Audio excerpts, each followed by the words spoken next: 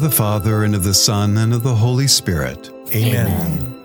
O Lord, open my lips, And my mouth shall declare your praise. Psalm 40. The Lord my rock. Sacrifice and offering you do not want. You opened my ears. Holocaust and sin offering you do not request.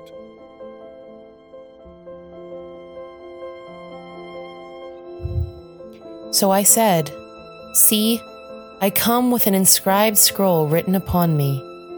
I delight to do your will, my God. Your law is in my inner being."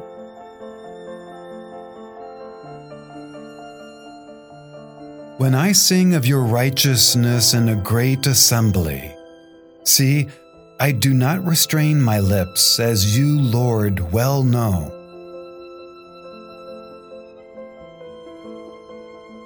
I do not conceal your righteousness within my heart. I speak of your loyalty and your salvation. I do not hide your mercy or faithfulness from a great assembly.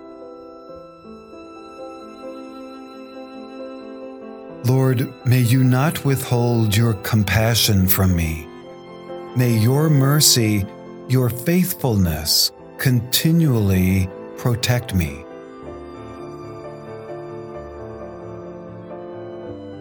Glory be to the Father, to the Son, and to the Holy Spirit.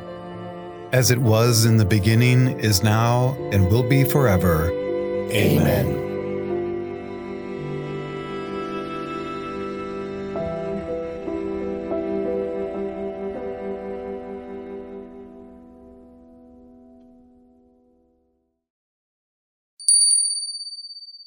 The Gospel according to St. Mark, verses 21 and 22.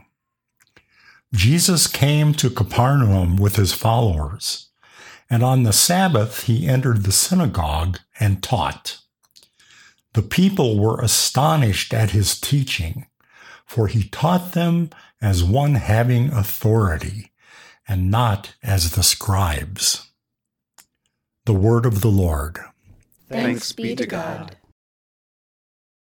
It says in the gospel here that Jesus did not teach as the scribes taught.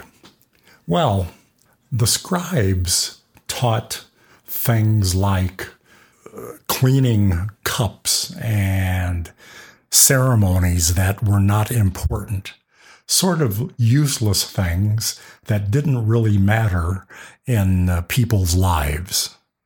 Jesus, on the other hand, taught matters of the highest importance, which are necessary for salvation. One of the ways that Jesus taught was that he made sure that he taught not only in word, but also in his actions and in his deeds. He lived the things that he told to other people. We need to do that too. When we say something that we believe, we have to be sure that we're living that way. We have to be sure that it's something important in our lives and that we have changed to live that. You know, I'm astonished sometimes at people who just carry on and lecture and tell people what to do, but they don't do it themselves. What kind of teaching is that? It's mere words. We don't want to be like that, my friends. I know that. I know I don't, and I know you don't. So weigh your words carefully when you're teaching. Weigh the things that are important to you. Weigh the things that you know lead to salvation. Weigh the things that you know you are living and that are important to you. Make sure that you follow up your words with your actions, and make sure that your actions flow from your words. My friends, having understood that and having said that, I will pray for you, and I'll pray for myself too, as far as that goes, that our teaching, our instructions, our talking to other people indicate our own beliefs and our own ideas of what we need to get to heaven. And we want to show that by our actions and by our behavior.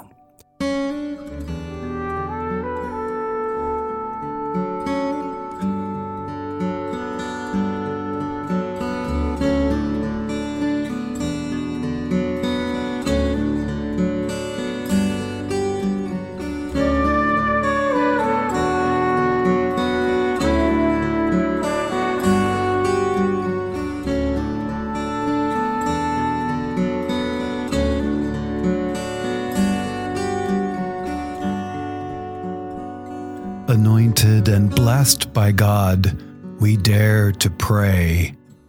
Our Father, who art in heaven, hallowed be thy name. Thy kingdom come, thy will be done, on earth as it is in heaven. Give us this day our daily bread, and forgive us our trespasses, as we forgive those who trespass against us. And lead us not into temptation, but deliver us from evil. Amen.